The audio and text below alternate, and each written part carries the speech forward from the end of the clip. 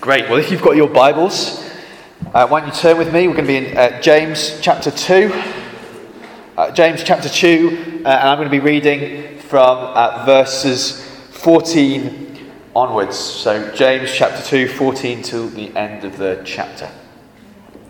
And it should appear on the screen. What good is it, my brothers, if someone says he has faith but does not have works? Can that faith save him? If a brother or sister is poorly clothed and lacking in daily food, and one of you says to them, "Go in peace, be warmed and filled," without giving them the things needed for the body, what good is that?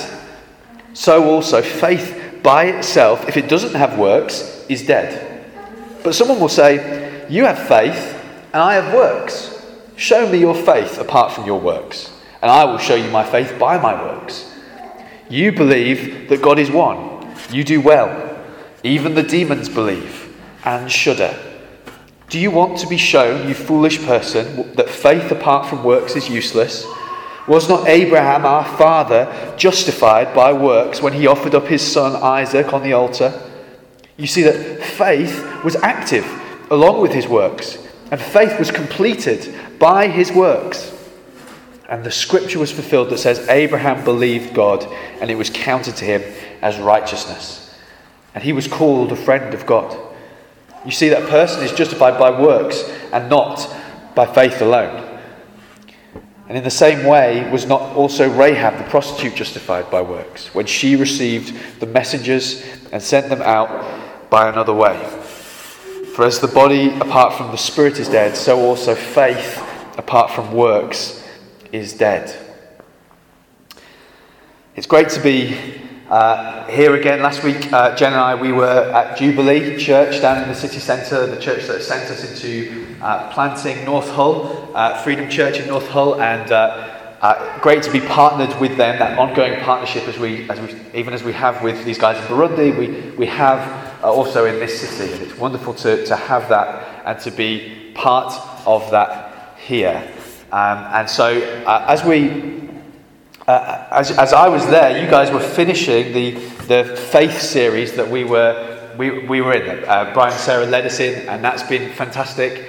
For me, personally, I don't know about you. I imagine it's true across the room. But as we've gone through that series, I felt faith rise in me as we've been challenged and we've been held up these examples of faith. And actually, this passage that we're in today is one that we touched on a couple of times with a couple of characters in that series. So Sarah, as she looked at Rahab, took us to this passage, and I took us to the example of Abraham, brought us here as well. Abraham being pointed to as an example of faith. But I have to say, I love the book of James. I think James here he's just such a practical thinker. He doesn't let us off the hook when it comes to practical things. He's not super spiritual. No, he is very, very challenging. And he's challenging in a lot of ways. He's challenging and very, very like Jesus. I think if you read the book of James, you'll notice that he is very, very much carrying Jesus' teaching. There are a number of times if you read the book of James, if you've heard or read what Jesus teaches over the course of his ministry, you'll find yourself being taken back to Jesus again and again and again as you read through James. And that's not surprising. That's the commission that the apostles were given. Go teach the world, make disciples of all the world, teach them to obey what I've taught you. And so James is doing just that. As he's teaching us in this letter, he is teaching us to apply and to unpack into our own lives the teachings of Jesus. And he's saying here that is all done in faith. It's impossible to do that. Apart from faith, you can't obey Jesus' commands without believing him. It's impossible. You can't drum up obedience from anywhere but faith. But James, as I say, is challenging. Challenging for two reasons. Challenging because he expects our faith to be outworked in our life. Right? So I said just now, it is better to give than to receive, quoting Jesus there. James is the person who follows that up by saying, go on then, let's see your bank statement. Go on then, let's see that at work. He does not. he says later in the letter, next chapter, he'll go on to say, is anyone wise among you? Let's see it. Let's see his wisdom outworked in good works. There is something in James that he just expects us to imitate the holiness of Jesus. He expects us to act out what we believe. But he's also challenging. He is also challenging, as well as being willing to push us in difficult ways and challenging ways. He's also challenging because he really gets at the heart of faith that saves us. Right? What is the faith that saves us? And so what I want us to do this morning is I want to just hold up these two things. How does the faith that saves us and the faith that does good works and obeys Jesus, how do they fit together? Because here, James makes it sound quite challenging, because if your faith doesn't do good works, says James, it doesn't sound like that faith is really faith. It doesn't sound like that faith will save you. It doesn't sound like that faith is any good. He really wants to get at this whole thing of faith that saves. He says, what good is it? What good is it if your faith produces no works? What good is it? The clear answer there is no good at all. It is of no value. Your faith, if it does nothing, if it doesn't act, it's not faith. He says faith without works is dead. It is dead. It's like a body without a spirit. Dead. It can't be said to be anything. It can't be said to be useful or working. No, faith that is real faith works, says James. And actually this is challenging for us to hear, but it fits very nicely with what Jesus teaches us in the Gospels, doesn't it? Jesus very much, I've been in Matthew quite a bit. We're going to be doing a series in Matthew in the next few weeks. We're going to be going into that. But Jesus, as you read through his teaching, you see what he has to say. It's very clear that he really cares about what I do in my life. Right? All of his teaching comes with a very practical, you must do this. Right? It's just some examples. They all come with promises and warnings, by the way. Jesus' teachings, they come, he said, this is how you're to live your life. They all come with promises and warnings. Some examples of that. The question comes to Jesus, he's there, teaching, gathered around him, somebody asks the question, what must I do to inherit eternal life? Jesus' answer is this. He says, you know the law. What does the law say? The guy says, well, I've got to love God and love my neighbour. And Jesus says, yes, that's what you've got to do.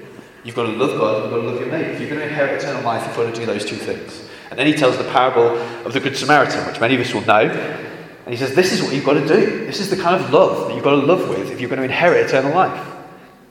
Right? Sounds like I've got to do something. Sounds like I've got to do something if I'm going to inherit eternal life. Parable of the unforgiving servant. Jesus tells this story, doesn't he? He tells a story of a man who owes a huge amount of money to the king. And the king gets him and says, if you can't pay this back, you're going to be thrown in prison. The guy says, I can't do it. Have mercy. The king has mercy. He says, your debts are forgiven. Go. But this same man who's forgiven his debt goes and he finds another servant who owes him a tiny bit of money. And he says, right, until you can pay me that money, you're going to prison. And he throws the guy in prison. And the king hears of this and says, because you did this, you yourself will be in prison until you've paid back every last penny. And then Jesus ends that parable by saying, unless you forgive, you won't be forgiven. Right? That's another condition. It sounds scary, right? If I don't forgive, I've got to forgive in order to escape that punishment. Sheep and the goats, parable of the sheep and the goats. Those of you who fed the poor, those of you who visited the prisoners, those of you who cared for the orphans and the widows, you can enter into the joy of your master. Those of you who didn't, that's like eternal damnation. Jesus says in the Sermon on the Mount, if your hand causes you to sin, cut it off. Because if it is better to enter heaven without your hand than to be thrown into hell with it. Right? So Jesus is very, very clearly saying that to inherit the promises of God and to escape the punishments of God, we must love, we must forgive, we must deal with sin when it presents itself in our lives. And actually, at first glance, that can be very, very troubling, can't it? Because I know I fall short every time in all of those things. There are times when I don't forgive. There are times when I'm not loving. There are times when there are plenty of prisoners I've not visited, or people I've not fed. I fall short. And so it is very troubling. Because the gospel that many of us have received is this. Accept Jesus into your heart. Accept Jesus into your heart and his forgiveness, and enter into his joy and his love. And there's kind of sometimes a bit of an undertone of you don't have to do anything. And we get that message from Paul, really. That gospel, that 3-point gospel, you must do this, you must just accept Jesus to be saved. We get that from Paul, who says, it is not by works, but by faith that we enter in. Right? That's what Paul is saying. So I believe that gospel, by the way. I believe the gospel that says, if you just believe in Jesus, if you take hold of him, you will receive his promises. You will receive the kingdom of heaven. But it's doubly troubling, like I say, when we hear James talk this way, because he seems to be saying, and he's even using Paul's own language, right? He's pointing to Abraham. Paul also points to Abraham. Paul says, Abraham was justified. Justified, literally, that word just means made right with God. Abraham was made right with God because of his faith and not his works. And James, he's pointing at the same example, and he's saying, Abraham was made right by works and not by faith alone. So what's going on here? Are they disagreeing? And it can be challenging for us to hear that, can't it? What do you do with that? It sounds like the Bible's disagreeing with itself. It sounds like these two guys are disagreeing with one another. Well, firstly, I'd say that they do not disagree.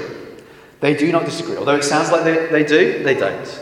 And I don't think we have to do anything particularly clever to escape this difficulty, but I do think that we need to think about it. I think the first thing to consider is, well, actually, if we believe the Bible is God-breathed, and we do, we believe the Bible is the Word of God, it is the infallible Word of God, it is all from him, and it is all true. If we believe that, then we can't believe that they disagree with one another, right? And it doesn't settle the kind of the intellectual of what is actually going on, but it comforts our heart to know that these guys don't disagree. But actually, we know historically as well that these guys don't disagree, because we see the story played out in Galatians of Paul, who's been preaching the gospel, preaching the good news of Jesus to the nations. He's been going into Turkey and preaching there. He kind of feels like, I want to go to Jerusalem just to check that what I'm preaching is legitimate. I want to check it against those guys who are with Jesus to see if what I'm preaching is the correct gospel. So he goes down to Jerusalem, and he meets with Peter and James and John. So James, who's writing this letter, he's there, and he says, Is this right? Is this gospel that I've been preaching, is this the correct gospel? And they weigh it up and they say, yes, absolutely. This is the legitimate. They authenticate it, they give it the seal of approval. Boom, true, accepted. And they extend to him, he says, the right hand of fellowship. So we know that these guys were aware of what each other were preaching. We know that they agreed with one another. We know that they knew what was going on. And so what is going on here? Well, we don't know exactly, but I'd say that what is probably happening here is we know that in the church people got hold of the teachings and the scriptures and twisted them to make them mean other things.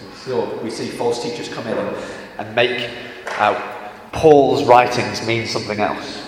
And so that's probably what's happened. And so we don't know which way round, but probably either someone's got hold of James and has made James mean you've got to do all these things to get into heaven, which is a common misconception. Or people have got hold of Paul and said, once you've accepted Jesus, you can just carry on sinning, and it's just happy-go-lucky, you can do what you like, you've got your free pass to heaven.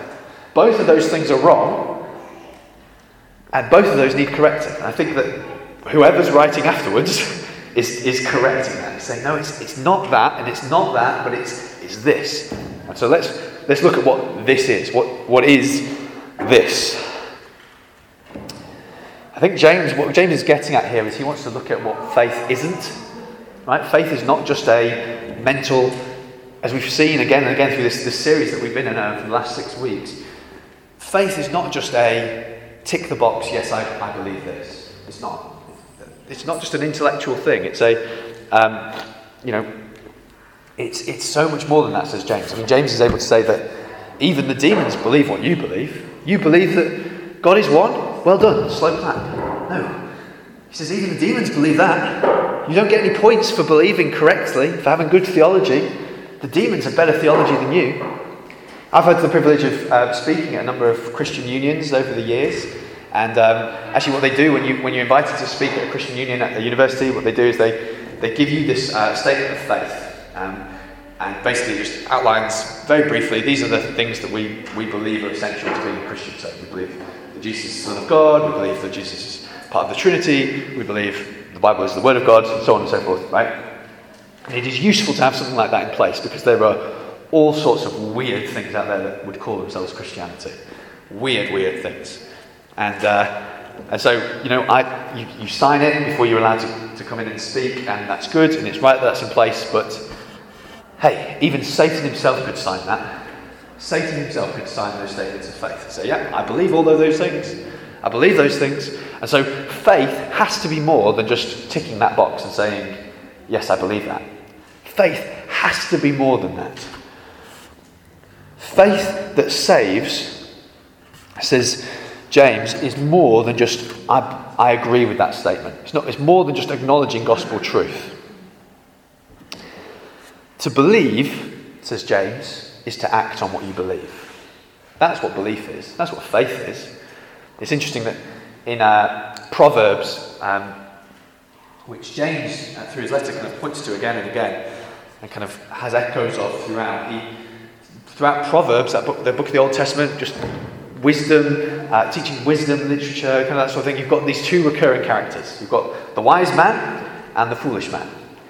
And it's interesting that the wise man, the phrase that comes is, the wise man does this, and the foolish man does this. And so the wisdom of the wise man is shown in what he does. Not in what he knows. It's not an intellectual thing. It's what he does. And the foolishness of the foolish man is shown in what he does. Right? It's not just a mental thing. It's the same with Jesus as he ends the Sermon on the Mount. He gives that parable, doesn't he? The wise and foolish builders. The wise man. Those of you who hear my words and act on them, you're like a wise man who builds your house on stone. But those who hear it, you might memorize it word for word, and you might commit it to memory. You might be able to quote it backwards and forwards. But if you do nothing with it, you're like a fool who goes and builds his house on sand and his life is washed away when the storm comes. If you believe something, if you're wise, you act. And that's what James wants us to see as he points to Abraham. No, Abraham's faith was shown, was completed, was fulfilled as he acted in it. Right? Abraham's faith, and we've seen it again and again over these last few weeks, the faith of these people was shown, was completed, was fulfilled as they acted, as they did things, as they believed, and they were moved in faith to act. And it applies to sin as well, actually. That same thing goes the other way. If you sin, it's not just because you've done something wrong, it's because you've believed wrongly. You've in your heart, you've believed something that was wrong. So Satan comes to tempt you, and he says, this is what you want. This is better than what God's offering. Come on. This is where happiness is going to be really found. Just go onto that website. Just spend your money this way. Just go and do that. And he says, and he entices us. And he tries to do it that way. And if you sin in that moment, you've believed him. Right? That's what the root of sin is not believing God. But to believe God is to walk in his ways. So our great weapon against the lies of the enemy, we're told, is the word of God. That's why the Bible tells us again and again, meditate on it day and night, enjoy it. Don't just learn it. Loads of people learn it. Lots of people can quote the Bible. Lots of people who quote the Bible, live in sin. There are some whole schools of theology, right, that are full of sin. Because they can quote it, but they don't meditate on it. They don't take it into heart. They don't believe it in the way that God is calling us to believe it. So we need to delight in the Word of God. Interestingly, James will go on to say, he kind of apply the same thing to leadership and to teaching. He says that, not many of you should presume to be teachers. Not many of you should get up and teach. Because actually, if you're going to teach, you're going to be judged according to what you teach. There's a guarding of that role of teaching, because when you stand up and teach, your life better line up with what you teach, right? If you don't live in it, then you don't actually believe it, says James. If you don't live in these things, you don't believe those things, and so you can't teach these things because you don't know them, right? That's James's reasoning. This is why, if your character's not in order, you shouldn't get up to preach. Or you shouldn't teach in other settings, because you don't know these things. You don't know these things, and so you can't teach these things. Now, of course, it's a work in progress. We're all works in progress. We are all slowly, and the verse that I love to point to is that one in 2 Corinthians 3, that we now, with unveiled face, beholding the glory of God, are being transformed from one degree of glory to another. As we see God more and more, as our eyes are opened to His wonderful truth, our faith will be awakened in us, and our lives will begin to imitate that. Again and again we grow, and sometimes that happens quickly, sometimes it happens piece by piece. It feels a lot slower than we would like, but it's always happening. So if you believe God, that is happening in you. You are being transformed. But then, if faith, saving faith, is acted out in good works, then what does that mean for that first moment? I make an altar call and I say, right, if you want to believe in God, come to the front, I'm going to pray for you. And you pray that sinner's prayer. I accept you into my heart, Jesus. What does that mean? That is of no value? No, absolutely not. No, when you pray that prayer and you pray it in faith, God holds it as genuine. Okay? A good example of this is marriage. I was washing some dishes this morning, and so I left my wedding ring on the side and then had to bring it to me this morning. But I think marriage is just such a wonderful example of this, right? So this year, Jen and I are going to be celebrating our 5th wedding anniversary, and there was a day when I wasn't married. I was Josh, I was single, and then the next day, 22nd April, almost 5 years ago, I said, I do, I will, and I was married. Legally and spiritually, something amazing happened on that day, and I became a husband. Right? Now, I'm not more married today than I was 5 years ago. I'm not.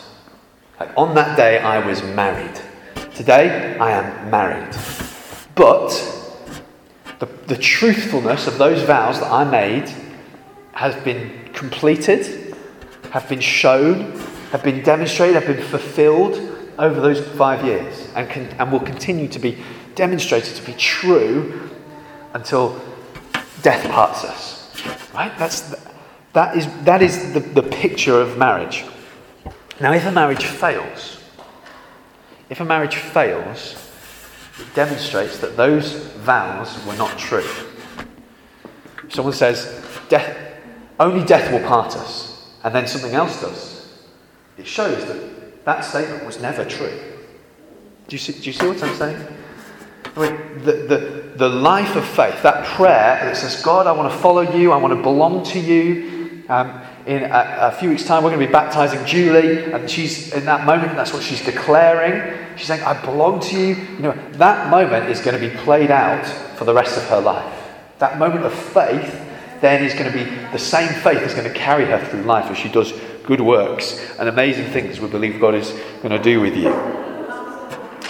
As I say, if a marriage fails, it's because those vows were never true. And so praying, the believer's prayer, doesn't save you. It doesn't. Faith saves you. The faith that moves you to pray in that way. The faith that says, Lord, I want to belong to you. That faith saves you. But that faith will also lead you to act. That faith will also lead you to walk in his ways. So that's what James is getting at. James says, if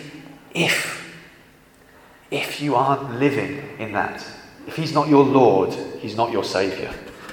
Don't think that he will save you if you don't believe him. Believe in him. But it's all God's work, as I say. It's all God's work. The whole gospel. Right? The whole gospel. We need to, sometimes we've heard only a part gospel. No, the whole gospel is that the power of God that says, be raised from the dead, that we receive in that moment, also says live. That's what Paul says to the Galatians, isn't it? He says, if you've been born by the Spirit, live by the Spirit. That same supernatural power, that awoken faith in you, that opened your eyes to the things of God, that same supernatural power is at work in you to say no to the enemy when he comes, and to accept the free life that Jesus offers. Right? That is what faith is. Supernatural empowerment to do those things. You are just as it was supernatural that you said in that moment, I believe, it is supernatural also that you can say in this moment, I'm going to follow your ways. I'm going to live the way that God calls me to live. And so we're not, sometimes the gospel is kind of presented as being, it just rescued me from hell. The gospel is so much more than that. It does that, thank God. But the gospel also does so much more. It says, not only are you rescued from that final consequence of sin, but you are also rescued from its reign in your life. It doesn't reign over you anymore. If you believe in Jesus, you are free from it reigning over you. You are free to say, no more. There are Christians, I tell you, there are Christians who have received in faith the gift of God, their salvation, but who still act as though they were slaves to sin. They go back to their old master and say, what would you like me to do? Now, when you become a Christian, you are set free. You are free from him. He has no control over you. He has no power over you. He doesn't reign over your life anymore. You are totally free to deny him any rights to your life because you belong to Jesus. You belong to Jesus. He doesn't rule over you anymore. Jesus does. It's all God's doing. As I say, Paul in Philippians 2 talks to us. He says, work out your salvation with fear and trembling. Right, that's what James is saying. Do good works, act in accordance with your faith. Work out your salvation with fear and trembling. Why? Because it's God who's at work in you. It's God who's at work in you. Right, you can't work out your salvation. You can't. Let's get that straight. You cannot earn your place with God. But God is at work in you. So it's not just it's not 50-50 split. It's not, I've done my bit, now it's time for you to do your bit. No. God says, I've done my bit and I'm going to continue doing my bit in you to bring about those good works. Right? Ephesians says we're his craftsmanship. We are his craftsmanship in order to do the good works that he has set up for us to do. So he sets up the good works and says, I'm going to craft you into someone amazing who's going to be able to do these things. Right? So we can have total confidence in him. But there is a challenge that comes to us from James, which says, look, if you're a Christian and you think that I can believe in Jesus and it doesn't have any effect on what I think or feel or believe about sex or where I spend my money or what I do with my life, hey, James says, check that it really is faith. Because there are lots of things that can masquerade as faith. Right? You might enjoy church. You might enjoy worship. You might even enjoy those Jesus stories without being saved. Faith takes hold of him, that free gift, that wonderful free gift, and lives in it and enjoys it and allows Jesus, come, be my Saviour, be my Lord, transform my life, have your way. So we've got to fight for that kind of faith. And it is all the power of God works for us when we do. All the power of God is at work in us and for us when we do. So As I say, we want to celebrate the truth that God has won something amazing for us, but we also want to receive that challenge that James lays out here. Hey, if you say, I believe you, Jesus, but then do nothing with that faith, it's like saying to somebody who comes to you hungry, go, be fed, be well. You clearly don't care for that person if that's all you're going to do for them. You don't love them. James is saying, hey, if all you're doing is giving lip service to faith, saying, I believe you, Jesus, but it doesn't come out in your life, it doesn't demand anything of you, and that's not faith. That is not faith. And James says, do you think that will save you? I'm just going to pray, and then we're going to go back into worship. I think there is something there for us to receive, I think the whole gospel. I think there will be some of us here who are struggling with things, struggling with sin, struggling with maybe some challenges, some temptations in life. And, the message to you is, you have been set free. You have been set free from those things. It doesn't reign over you anymore. Those things, they do not reign over you. There are others maybe hearing this who are ready to check their heart. Have I believed? Have I believed God? Or have I just been paying lip service? Lord, I pray right now, would you come and would you meet with us? Would you stir in us this kind of faith, the faith that we've been hearing about over the last 6 weeks, the faith that moves us into fearlessness, the faith that moves us into action, the faith that moves us into to doing the things that you've called us to, the faith that is able to stand firm in the face of trial. Lord, that faith, I pray that you'll give us that fresh ways and new ways this morning. And Lord, God, I pray that there would be no one here whose faith is dead, whose faith is just lip service. God, forgive us when that's become true, maybe.